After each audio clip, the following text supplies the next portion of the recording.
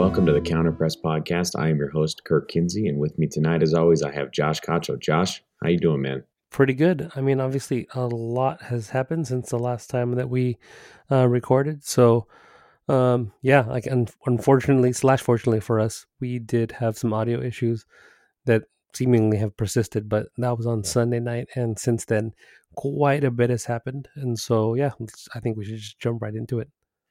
Absolutely. Let's go ahead and get started with what I think is the biggest news, and that would be Walker Zimmerman's trade to Nashville SC. LAFC traded him away for $950,000 in GAM and an international roster spot, which, correct me if I'm wrong, Josh, but I believe that is a record transfer or a record trade within MLS. I believe so. And obviously, because it's a single entity and all these weird things, it wouldn't be the same as like the Miguel Almiron fee or when you're selling a player abroad. But definitely, I think within a player moving to another team and the amount paid for it, it's definitely up there. Yeah, and I feel like it kind of came out of nowhere. Everybody was anticipating his return from Greg Berhalter's camp with the U.S. men's national team. And I mean, he was only in LA for, I think, a few days before it was over. And now leaves us with a few questions going into the CONCACAF Champions League against the first leg against Leon. Josh, do you have any other thoughts on what might have caused this, or what might have been the initial catalyst, or why LAFC was looking to move him and then eventually did? Well, I think like most deals, right? And the league being in the position that it is, if an offer comes for any player, regardless of who it is, I definitely think that it always has to be considered. And I believe that John Thornton kind of mentioned that, if it's just that the right deal comes along, you got to think long and hard about what it means for the team. But ultimately, those are the tough decisions that they're paid to make, right? As it pertains to, okay, how is it going to affect the team?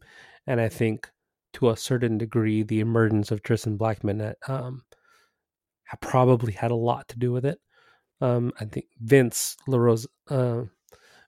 in his last article that they wrote after, I believe, yesterday, kind of talking about the trade and everything like that, kind of mentioned that it was, they're kind of banking on that youth movement and the development that they've seen from, some of these players that they've brought in. And so, I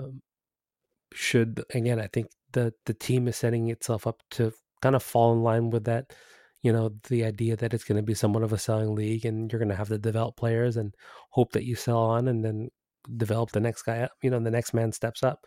And so, like I said, I think the way that Blackman has been playing, if, I know you weren't able to attend the Peñarol game, and you were watching it on the Twitter feed from Peñarol, I think it was, or Instagram. Yeah, their Instagram. Yeah. Yeah. And so, obviously you can only glean so much from that view from the press box. But at the same time, I think to anyone who saw it live and saw the way that he had played, he just was putting out fires left and right. And it's been a continuation of some of the work he's done last year, and he just has continued to look better and better. And so my thought is that an offer probably came in that they couldn't refuse, and knowing that you do have Blackman there and the way that he's played, and and obviously I think Bob's the type of coach that definitely trusts the next guy as much as us as fans may or may not. I think he's the type of coach that puts that faith in the next player to be able to step up and do their job. And so I definitely think that's probably what led to it. I think an offer came for Walker that they couldn't pass up, and given the roster and some of them and what they likely can do with the amount of money that they got back, was probably just too hard to pass up. Yeah, and I think with the new CBA being released, and the heavier emphasis on teams using GAM, meaning that they essentially are going to be more, have more freedom over their own finances, that they won't have to use as many, I should say, convoluted types of money or salary spend. I think this opens the door to them in the future. I mean, I don't think they're going to go out and do it now, but it opens the door for them really to go sign two Walker Zimmerman level players, where he was, this TAM player. I think he was, on $400,000 to $500,000 a year. And I think it opens up a lot of money for them to go sign on some new players and potentially fill two holes instead of just having the one player there. So I think it is a prudent move. I think it does raise some flags for depth going into CCL. But as you stated, Tristan Blackman, by all accounts, seems to be more than ready. He got the nod against in El Tráfico in the playoffs and played great against Latan. So I think the team obviously has a lot of faith in him. Interestingly enough, I think the biggest question mark now is the depth at right back, because if Blackman is coming inside at center back for good, I'm not really sure who else is there. I suppose Latif Blessing will start to fill in more, but it'll be interesting to see what the club does. Yeah, and I think I have to look to see who ended up starting today, or what they lined up with in the Toronto preseason game, because I want to say that they started Harvey and Yakovic and Blackman at right back. So again, Mm-hmm. it still does remain to see how they're going to kind of figure it all out once they line it up next week. Again, what Eddie Segura's fitness looks like, and at Tuesta, I don't think those two guys are back quite yet, I want to say. But I know that Janela started today, and they said he looked pretty good. Just kind of almost seamlessly fit into what they were trying to do. But yeah, I think at the end of the day, it makes some sense, given again that you're going to have to try and compete on three fronts. So if you can get two players to kind of fill in those roles, then it does make sense. But again, you're right, at right back, I'm not sure what they do, at least for the next 2 weeks, right? Which is, I think, the biggest concern is you're going into playing a hotly owned team that at when we had initially looked at it, at the beginning of the season, they had some questions. It was, could they score without JJ Macias and different things like that, and they're currently ripping apart Liga MX. So it becomes one of those situations where, okay, do you want to play a more advanced right back, like a Latif Blessing there against a team that's very attacking, or are you going to look to maybe play a little bit more defensive from your fullbacks, or maybe play that that three at the back hybrid type of thing, where if you played, for example, your backline being Palacios on the left, kind of like what you saw today, Segura, Harvey, or Yakovic, and then Blackman on the right. In possession, I'm assuming that Palacios pushes up. Maybe you have Blackman tuck in next to the two center backs, and then in possession, you're still in your 3-4-3 type of approach. Like I said, with Palacios pushing up, and then Blackman sitting, and then you're going to have the three bigger. Then you still have, like I said, a bigger center back there as need be. Yeah. I mean, it's man. Given the versatility of the players on LAFC, there's certainly a lot of different ways that Bob could take this. But it is a little bit confusing to try and piece together from afar, or when you're not behind the curtain yourself. So we'll honestly just have to wait and see. There were some talks of them signing a right back, but I think those have been put to bed. There was talk of them bringing on Andy Nahar, but I think it was Jeff Carlisle that reported that he was just in training, to get fit. Do you have anything else on that rumor, Yeah, Josh? I mean, he's coming off of two big injuries. Well, not two right now, but I know he had torn. He initially had, since leaving in 2012 from DC United, he's gotten hurt a couple times, pretty big injuries. So I know he tore his ACL in 2016, and I'm not sure if it was the same one, but I believe he did tear an ACL again just recently, this past year.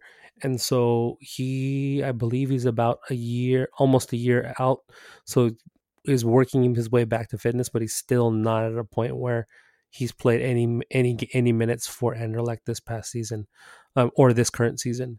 And so he stylistically, he fits what LAFC wants to do. So it does make sense to a certain degree.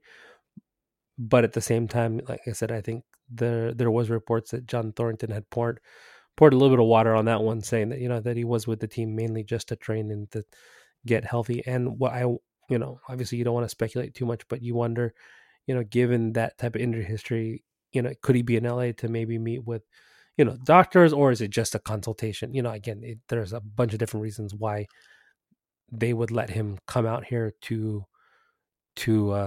train and to get back into fitness. Again, we're not really sure, or nor do we have really any information as to what that would be.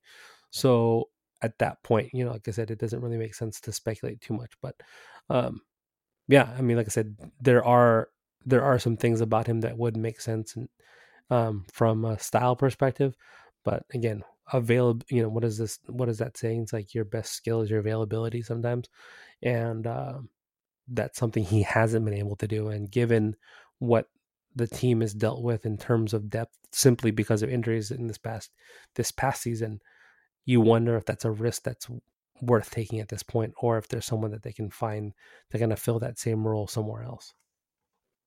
Right. I mean, I think as far as I'll go on the speculation is there was a certain veteran on the team just last year who was, as far as I know, still available, and Stephen Betashore. And I understand you might not want to pay him a huge contract. I don't think I'd be an advocate for that. But given that you were just that you just made this big opportunistic move to move Walker Zimmerman away, maybe that's somebody that you can bring in to help shore up your depth, at least at right back, even if it's a Latif Blessing or Tristan Blackman playing as a right back or a center back, half the time in some sort of 3-4-3. It might be wise to go ahead and go out and make that signing for, I don't think he's signed with anybody. It doesn't seem like anybody has him in his plans at the moment. Another guy that I'm not mad about that if that's the case. I said, I think he fits in seamlessly. You're not really worried about what he's, how it's going to fit in and those different things, because he's been playing within the system. So, like I said, if kind of hoping that would be if you're looking for at least a short-term solution, that's definitely an option there. Again, I think a lot rides on probably some of the moves that happen farther up the chain as well. Yeah. Speaking of other moves, it's hard to believe, but Bradley Wright Phillips has seemed to have been buried by this news about Walker Zimmerman, but he was on trial with the team and then left the team without a contract in hand, and then deal went down and he was almost immediately announced. It's hard to imagine that those two occurrences weren't connected somehow, but now Bradley Wright Phillips is a member of LAFC. And Josh, what do you think of his role moving forward and where he's going to fit in? Here's the thing. Given the investment that the team has made in in the DPs, Vela, Rossi, and Rodriguez, I would have to think that, at least for the time being, that they're going to try and make sure that they get all three of those guys on the field for as much as possible, right? If at minimum it's to make sure that you're maintaining, if not upping their value, to be able to sell one of the two wingers, in the next year or so, right? Or within this, maybe even this season.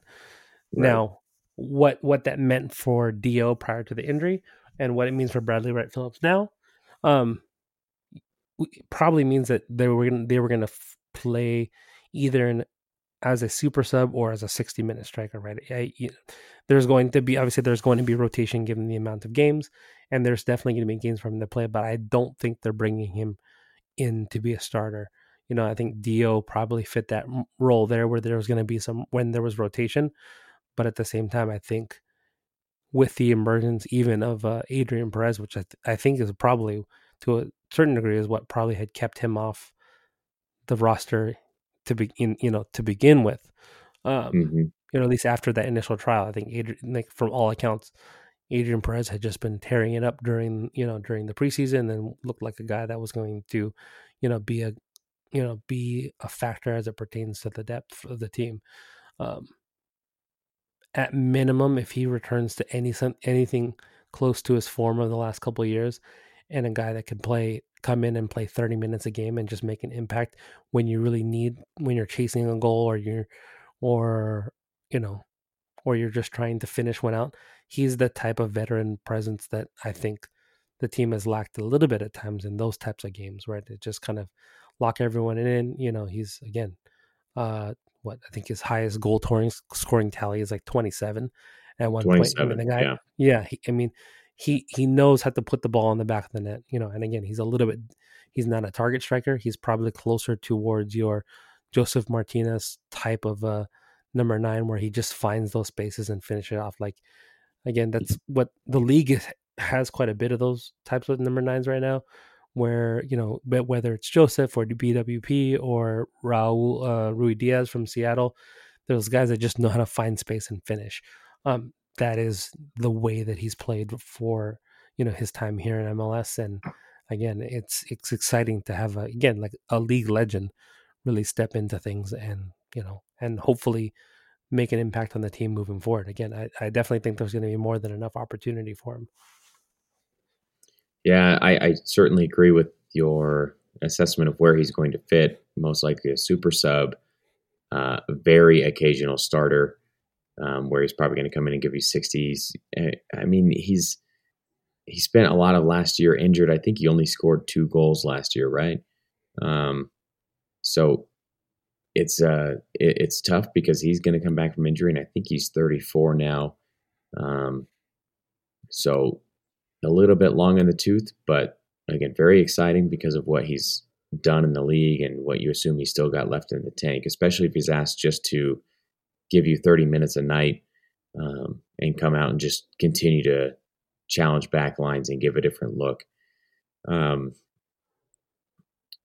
I do want to change gears here just a little bit. I think, do you think this move makes Dio any more expendable given his injury history, given what is now seemingly just constant unavailability? And like you said, with 3 DPs already on the front line there, where does Dio fit into this even after he comes back from this fracture in his foot? I mean, he unfortunately, like, again, outside of the times he's been hurt, he's been excellent for the team, and it looked like he was going to continue along that form, since he came back, at the back end of the season last year, right? Like, the goals he scored against Carson were, again, they're ones that you're never going to forget, right? Mm-hmm. And but I think there is some pause for concern, especially, with the way that he plays, with, again, being one that, utilizes his power to be able to just shift the field and move the field, in the way that he does. Um, again, that's the second goal where he just tears through the midfield and kind of scores it all Mm-hmm. on his own. It's the perfect example. A guy that plays like that, right? Foot injuries sometimes scare me a little bit, right? I mean, again, it's not like he's a giant lineman or a basketball player, some of these different things where you're putting a ton, uh, you know, an excessive amount of force through the feet. But again, I definitely think there still is some cause for concern given the amount that he's been out over over the last year or two. And so, yeah, it's not like, again, Bradley Wright Phillips has been much better this past year, right? I think he had like 25 appearances or something like that Mm-hmm. overall competitions. So you're not asking too much, but I think Dio probably would have played a larger role had he stayed healthy. Yeah, I mean, age has a lot to do with that, but at the same time, I think at this point, I think you do have to wonder a little bit about what now the long term looks like. Again, if the injuries continue to pile up, again, Right. I trust in the training, so far from what I've seen, especially coming from, like my physical therapy background, right? The way that the team handles injuries and all these things has been nothing but spectacular. Guys aren't pushed back, you know, too soon. They genuinely have taken care of guys. They take it from a very scientific approach. And so, I don't, and with, obviously with fractures, you generally expect the bone to heal back stronger than it was previously. That's, like, Muay Thai fighters in Thailand, how their microfractures heal and the bone actually becomes harder and becomes even more of a Hmm. weapon. That is typical of bone healing. And so, is this the worst thing that could have happened? Absolutely not, right? Like if it were more of a soft tissue, cartilage, those kind of things, then that's probably when you become more concerned about the the long term injury history. But again, it's But he's he got those in his past as well. yeah, but I don't think like bigger knee stuff or anything like that, which is good. I think it's been like hamstring more than anything, like Right. muscle type of Right. stuff, which again can be nagging as well and can be recurrent. But again, he seems to have just been more unlucky than anything, right? Um, Hmm. and again, you can't again, and the types of injuries that sometimes that he seems to have sustained are ones that there's only so much you can do about it. And again, that's why again I want to pause before saying, "Oh, we need to find another replacement." Again, I've been probably one of his bigger defenders. Even all the strikers at LAFC have been. I feel like I've been defending them on a regular basis over the past year, with everyone calling for a quote unquote true number 9 to be up there or whatever, or that we need to go get this big time 9. Ugh. Hmm. Again, it drives me nuts given the records that they set this past year. But again, it's something to think about, something to have in the back of the mind, in the back of your mind as they move the team forward. And obviously, you know, they haven't been shy about moving on at times. But again, I think they're going to give Dio every chance to make sure that he's able to come back and make an impact on the team before they make any decisions. Yeah, and I think Dio, a healthy Dio at least, more than BWP, gives you the flexibility to really start um, a number 9 rather than your 3 wingers up top with Vela playing a false 9. Or what we always speculated was that Rossi was going to come in and be a bit of a target striker that's going to stretch the back line, but we never saw that. So I do think that when healthy, he's probably able, he has it left in his legs to chase a game for at least 60, 65 minutes. And like, as you said, also when he's in the game, he's going to take over and he's going to score goals. And we saw that anytime he was subbed on in the last season, he was always making an impact.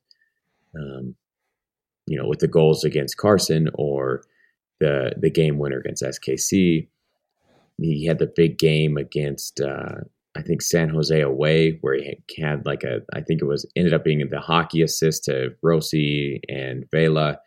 But I mean, he still puts on good performances. So hopefully he can get back to health and get back into the lineup. And I think that also opens you up to actually being able to move one of those wingers, either Rossi or Rodriguez in the summer, like we all assume that they want to, and are probably grateful now that they didn't in this winter transfer window. Anything else on these guys, Josh?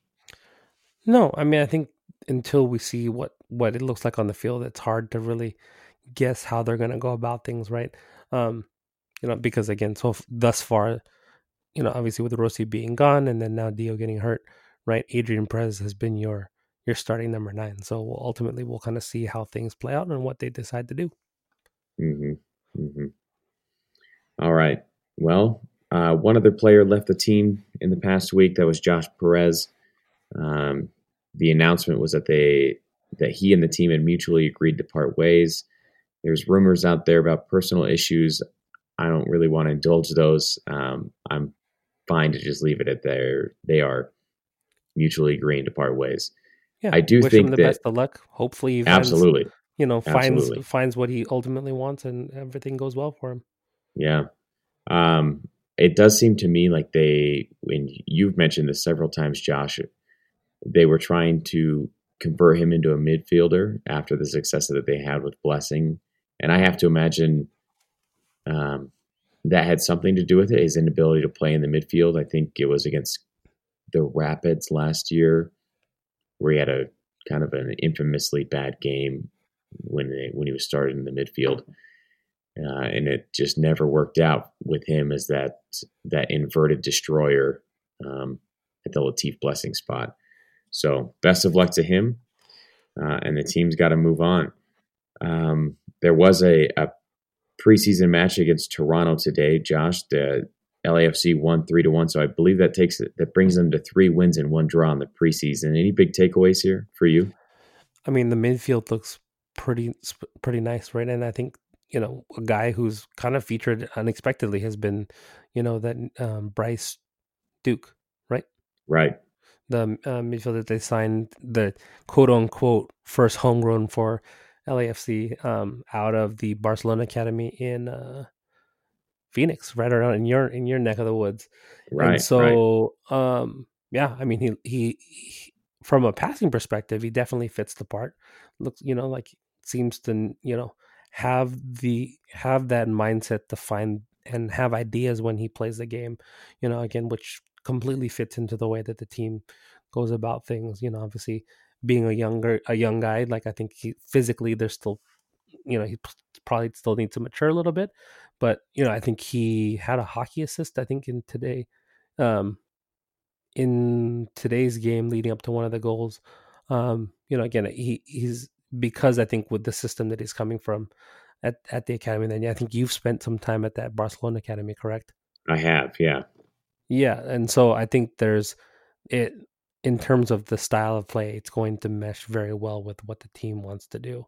And so again, I think he's been a bit of a revelation. I guess both Janela and Cifuentes got some time today. Both guys made quite an impression, and obviously they're going to need to continue to work themselves into. I mean, they've both been playing heavily, so I don't think it's a matter of fitness as much as it is trying to figure out the system and the style and those different things. But from all accounts and from what we've heard, I think Max and Vince did a post game recap, and again, you can see the things starting to come off and the way that and you can kind of see the I think now we've all kind of been trained to try and have the John Thorrington eye and the Bob Bradley eye when it comes to evaluating players. And so you can start to see the things that those guys do well that fit within what we've now come to expect from our midfield. And so, yeah, I think it's exciting to see what the team decides to do, given, our 3 midfielders that were, that made up, if one of the, if not the best midfield in the league this past year, are all coming back, right? So you have a ton of talent and a ton of depth there, and then there's going to be different things to do, and how they decide to use it will be really interesting. Yeah, I don't think there's much argument there when it comes to midfields and who was the best last year. You might get some stick from other fan bases for overlooking their team, but I don't think it's really arguable at this point that Blessing, Kay, and Atuesta made up the best midfield given the success that LAFC had, and not only scoring goals, because that's not typically the midfielder responsibility, but also creating chances and defending. So, I mean, just from a pure number standpoint, I don't think there's an argument. And also just watching the team and the way that they were able to continue to press higher and higher up the field and maintain possession in the opposition half because of their ability to kill a counterattack with guys like Latif Blessing and Mark Anthony Kay, who are able to chase down runners, much like you see at Liverpool. I don't really think there's an argument. Interestingly enough, I do think there is possibly an open spot next week, even if Latif Blessing has to go back and cover it right back. You do have an open spot for one of these new guys to step into. And I don't think it would surprise me to see it be Francisco Ginella with potentially Mark Anthony Kay and Edward Atuesta move forward. Given given Janela's ability as a regista and his ability to play balls through the opposition midfield and to the feet of the forwards and the more advanced midfielders. I think he'd be a good fit there. Jose Cifuentes, I'm not sure if he's completely there yet in terms of being able to just step right in, but then again, it is Bob Bradley, so you can't ever discount anything with him. Yeah, I think the midfield today was Janela, Duke, and Blessing, right? So again, I think a lot of it rides on what they decide to do with the back line, obviously, given that Walker was just traded. But again, I think you're left with quite a bit of options. And so, I mean, if any listeners out there want to see a little bit more about how, some of the things that Kirk's talking about in terms of how Ginella plays, make sure you go to the bank note. There's a full on write up on what and video breakdown of Ginella's game and how he'll translate into playing at LAFC. Yeah, I still owe the world a Jose Cifuentes film review. I've started it. I haven't finished it. But I do think that he could potentially play that 10 role, even though he's not the most polished number 10 out there. But his ability to attack the goal himself and just the amount of ground he covers when you watch his film and his ability to make one-on-one tackles, I think he could play a similar role to what Latif Blessing has done, but also give you a little something more in the attack. His passing isn't the greatest, and his shooting, while he can shoot for power quite incredibly, isn't necessarily all that accurate, but giving you that threat forward is something to look out for. And I honestly wouldn't be surprised to see it be Jose Cifuentes now that I think more about it. But I guess we'll just have to wait to find out if Latif actually moves back to the back line or if he stays there in the midfield and we find another way to cover. Yeah, I mean, I think you have the option of playing probably a more traditional midfield three, right? And then again, if Latif is playing on the right, then you're really expecting him to get out wide and get forward, even more so than when Blackman's in there. So if that's the case, and Latif is out on the right, right back, then my expectation would be that you could probably play, a 3-man midfield that included, Ginella, K, and Atuesta or Cifuentes, kind of one of those two newer guys, and have almost play that, what is it, like the famous Liverpool inverted midfield, right, where the right back pushes up high, and then the midfielder is actually who drops into that right back spot to play cover there. And so again, it's a little bit more what you've come to see now in a league where the midfield is not as much of a creative force as much as the fullback. So again, it just depends. Again, Liverpool is probably a very unique example given the fullbacks that they have, but and previously it was guys like Marcelo that would do things along that same line, right? Marcelo pushes up super high, almost as a left winger and an attacker, sometimes coming in on the attack. But, notice who drops into that space. It's either Casemiro or Toni Kroos or, who ends up now playing that defensive cover and letting him get forward and do his thing. And so given, again, Latif has that experience playing on that right as both a defender and an attacker, and we've already seen him help create goals from that position, working with Carlos Vela on that right hand side. It wouldn't be a bad shout again, and then having more defensively minded midfielders now being able to now kind of clean things up behind, again, would be another option that the team can go. Right. So. Yeah, again, I think fortunately, we're not devoid of any opportunities at this point. No, I mean, aside from really right back and I guess a starting caliber number 9, the team is actually quite deep everywhere else. Any other takeaways from today's match or? No, I mean, I think ultimately, there's still so many moving parts, and so it was again nice to see them get another win. Things that are looking pretty good in terms of how things are flowing. It's just now a matter of how do they reincorporate guys like Rossi and then Kay, who I think was coming off of a little bit of an injury throughout the beginning of the preseason. But again, Yeah. reports are he's back in training and has been full training. I know he didn't play today, but the latest report was that he was in full training with the team. So again, how do they slot some of these guys in? And then again, are they going to be ready to play, and then again, a week's time at Peñarol? So Yeah. again, things are starting quick. And so a lot of things definitely have to fall into place before I think, some of these dominoes begin to fall.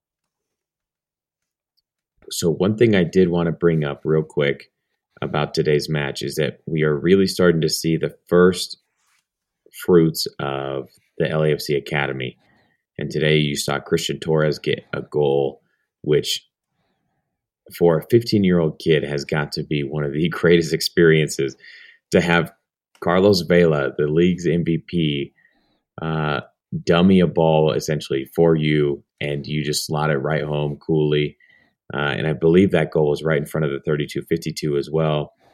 What an incredible moment. And to be honest with you, I have practice tomorrow with my team, and I can't wait to show them this video and to challenge them because, the team that I'm practicing with tomorrow, they're 9, but that's only 6 years away for them. So what the LAFC Academy has been able to do so far, and the fact that pretty soon we're going to start seeing these kids pop up, potentially in U.S. Open Cup matches or, just continued in preseason matches. But to me, it's just really exciting to see some of these kids start to come through and do it on the field.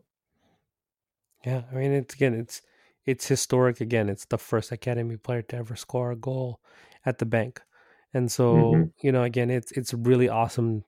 It's rare that you have these opportunities to see and to be a part of some of these things, and again, it's nothing short of, again, just an awesome opportunity to be able to witness some of these different things that, for a team that we've all kind of grown to love at this point. So again, hats off to them. We hope to continue to see them. We hope that it's only going to continue and to, again, while, it's the first academy player goal in the preseason, we're hoping for, sooner than later, you start to see that first goal come from in the regular season and then become a part of the regular, team and so on and so forth. And so again, it falls in line with the ethos and the philosophy of the team, and in terms of development and some of these different things. And so again, it's awesome to see now it coming from within the structure, as the club matures. Right. So I think the last thing that I have here, Josh, is not exactly tactical, or it's not tactical at all, really. It is the jersey release from last week. We haven't yet talked about it on the show.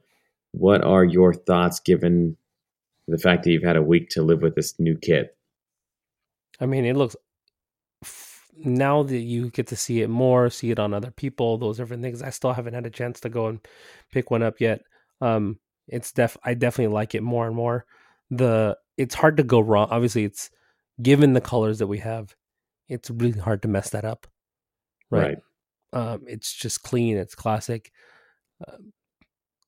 It looks, and again, in the way when you see it on a body as opposed to the renderings and the drawings that were floating around the internet for so long.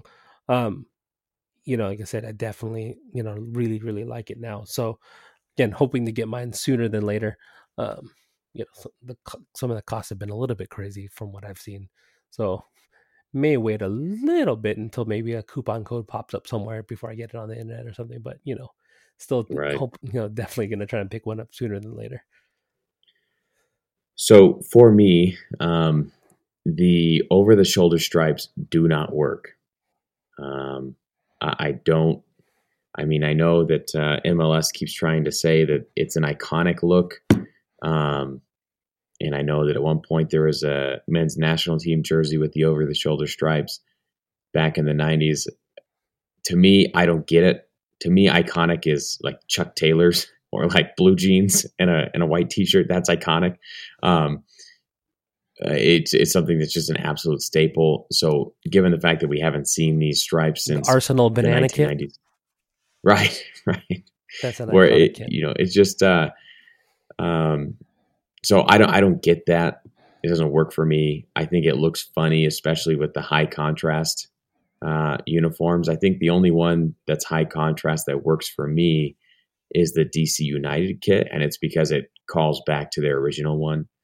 Um, but what I will say is I feel like LAFC dodged a bullet by going with the black on black, Yeah, it doesn't take because it's away so from the jersey at understated. all. And I think obviously that's what you want. Obviously it's weird because of the weird MLS rules in terms of how often you get a new kit. So Hmm. you're everyone who had a home kit or the primary kit get released this year, is stuck with the shoulder stripes for 2 years, which is again not my favorite thing in the whole world, but maybe to let them take them off if possible. Again, but you're right. The matte black, yeah, it does allow you know doesn't allow so it doesn't distract from what is a great kit Right, right. It by just others. makes it, a plain black kit with a couple of with basically piping on it and gold lettering. So I mean, I think the end result actually looks pretty good, which is more than I can say for a lot of the other teams in the league.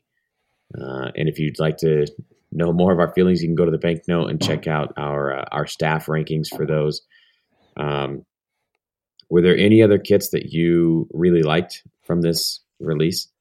So DC United with red shorts is pretty cool. Or are they Uh, wearing red shorts? Yeah, I just saw something today that it's Mm. like initially I don't think they were going to, but I think that the internet has shamed them into wearing the red shorts a little bit because and with the red shorts and the way that their kit was, it's just classic. It looks cool.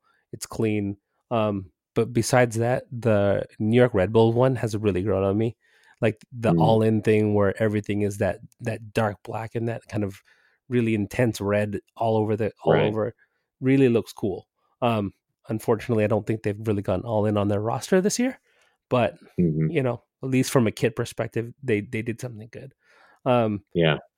and then can Sporting KC, I feel like someone I was reading, I think it was one of the athletic, I think it was from the athletic. They did a jersey review, something similar to what we did. But they said that all of Sporting KC's kits looked like their primary designer was out of a Brooks Brothers catalog, which makes total sense because again, Yeah. they just have classy looking kits almost all the time, Hmm. right? Whether they had that black and silver one, for their alternate a couple years back, or maybe it was last year. Um, yeah, and then their polka dot this year is just again, it's clean, looks cool. Those are I think those one, and then the Vancouver one is, and then the one that we really liked. Yeah. Yeah.